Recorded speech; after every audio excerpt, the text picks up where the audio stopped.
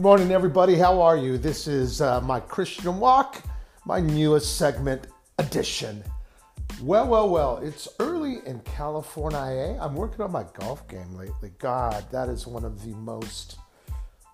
it's been one of the most strongest commitments I've had in my life. I just realized that golf has been something that I have been committed to and have never quit on. That is either very sad or it's kind of cool. I don't know. But listen, good morning. I hope you're doing well in your life. If you're listening to this, thank you. I would appreciate it if you are liking this podcast. And it's not a, big production podcast, obviously, which is one of the reasons I like it, y'all. It is Spotify podcasting.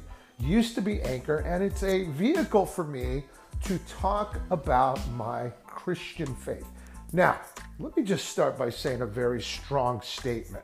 If you are not a Christian, you could be going to hell. As a matter of fact, some Christians would say you are going to hell. Now, as harsh as that may or may not sound, let me start this podcast off by giving an explanation for why I make that statement. If you're not a Christian, you're going to hell. Listen, as I've come to know, I think, the truth of the gospel message and the human condition, we were born in a state of sin. I was going to say eternal sin, but I would say that once we die, our body, our soul, takes on a whole different manifestation. So whether you're in hell, which I would say it's safe to say that there's a lot of sinners in hell, but there's a lot of sinners in heaven. And the difference is that Jesus Christ came in bodily form onto earth thousands of years ago and willfully gave his life up so that you will be forgiven.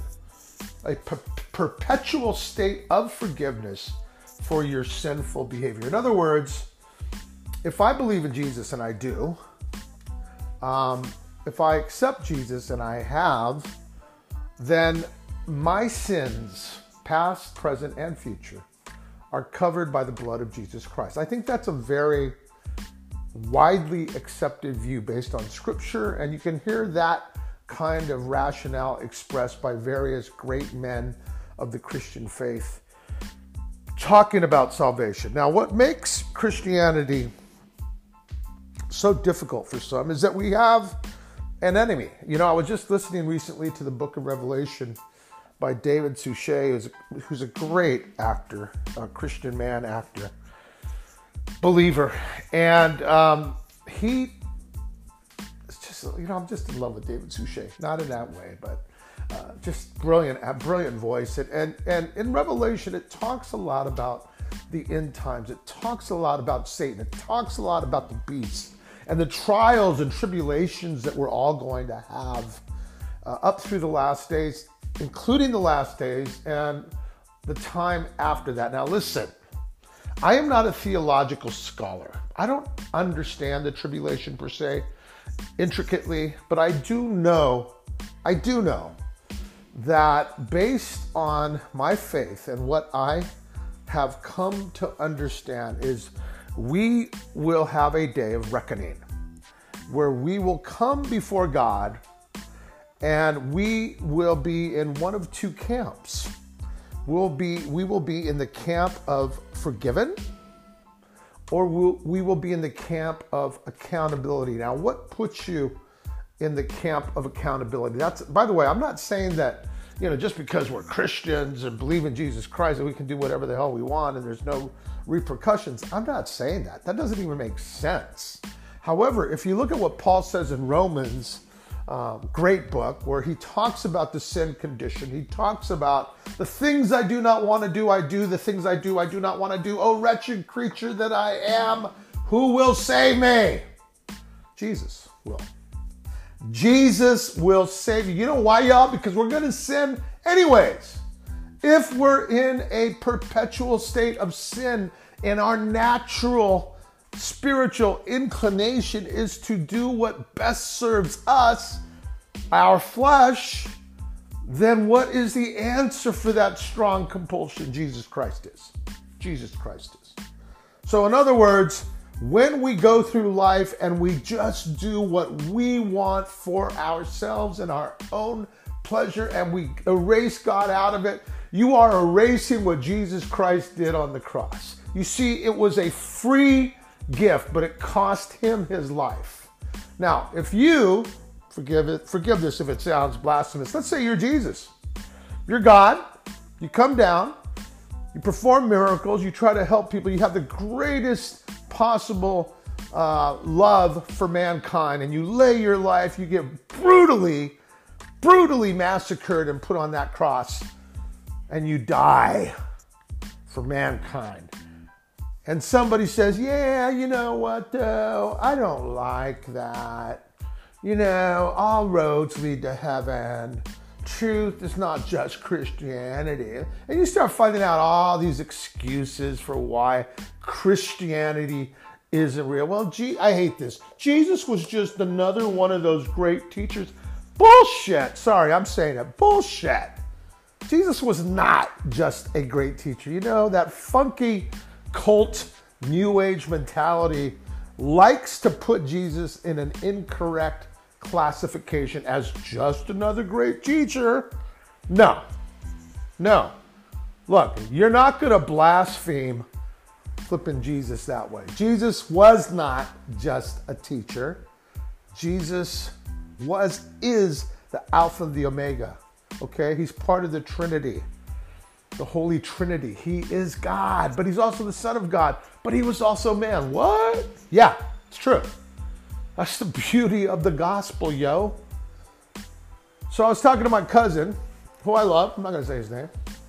He used to be a believer. Man, something happened to that bro. Something happened to that bro, I should say. But he doesn't believe. He's almost downright, just ironclad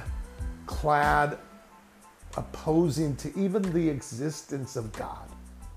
Now, I'm going to say this right now. And if he's listening, he can even hit me up. I don't give a crap.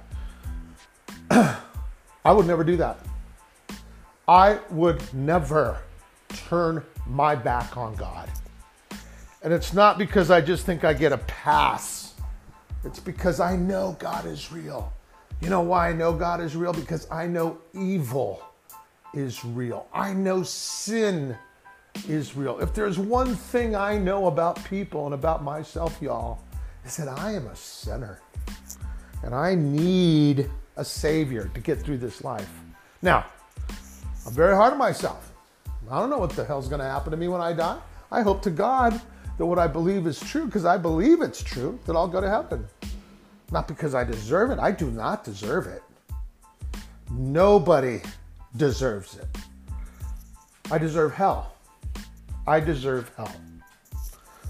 Okay? So, today's segment has to do with both. Well, let me say this again before I go on.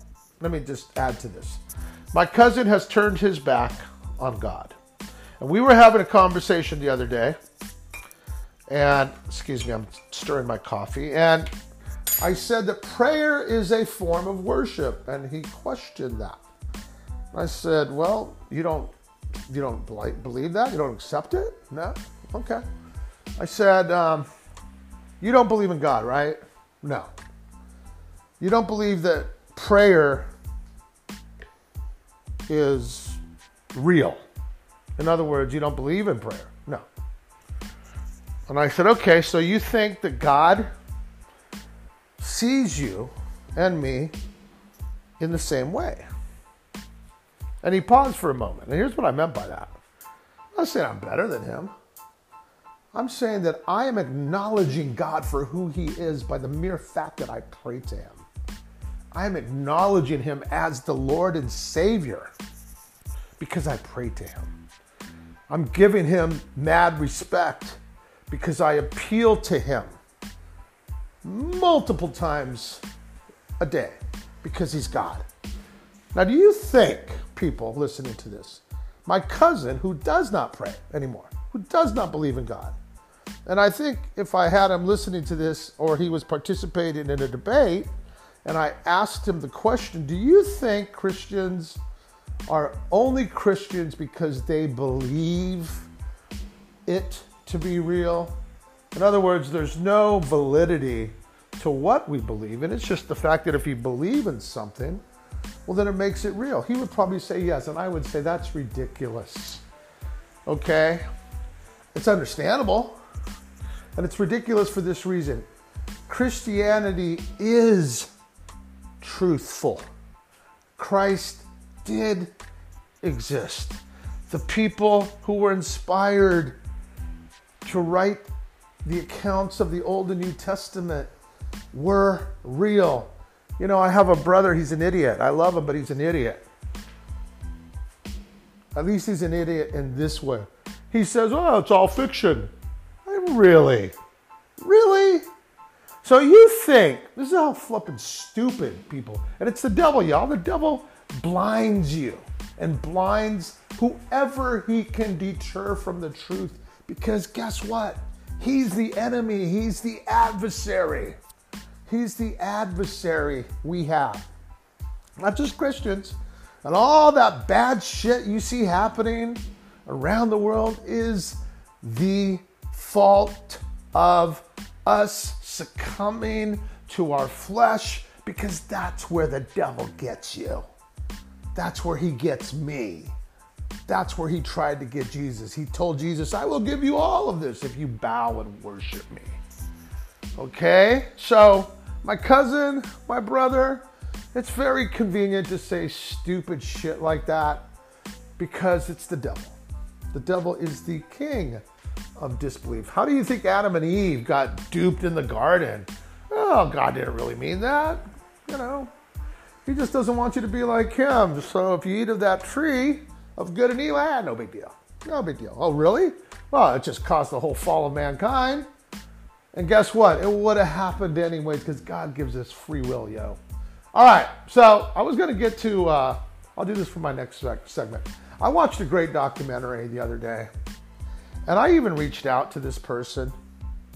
And he's a very, very famous celebrity. And I'm not going to say his name because he may contact me. I don't know. I got moved by the Spirit to send out a message to him because basically in his life, and I can tell he's a good person. I could tell he needs God. And the whole documentary was kind of bizarre because it was about him, like coming to terms with his evil propensity. And the whole documentary was about how, you know, he's just fucked up his life. And guess what? The guy has a lot of money. And Satan used that to just shred him. Actually, making all that money actually made his life worse. And you can see the brokenness in this man. And he's still very young. You can see the brokenness in him because of all the pain he's caused. And you see a man that just lived a life of full self-indulgence into his fleshly desires. He's a broken man. And he's trying to do it on his own. And I sent him a text. And I cited scripture. And I said, yo, call me, bro. I won't say anything. I don't give a shit about your money. I didn't tell him that specifically. I don't give a fuck about his money. And I say this as a Christian. You know why I say these words, y'all, before I go today? Because I'm real. I'm real. Sometimes using the word fuck and shit. I honestly don't think God cares that much.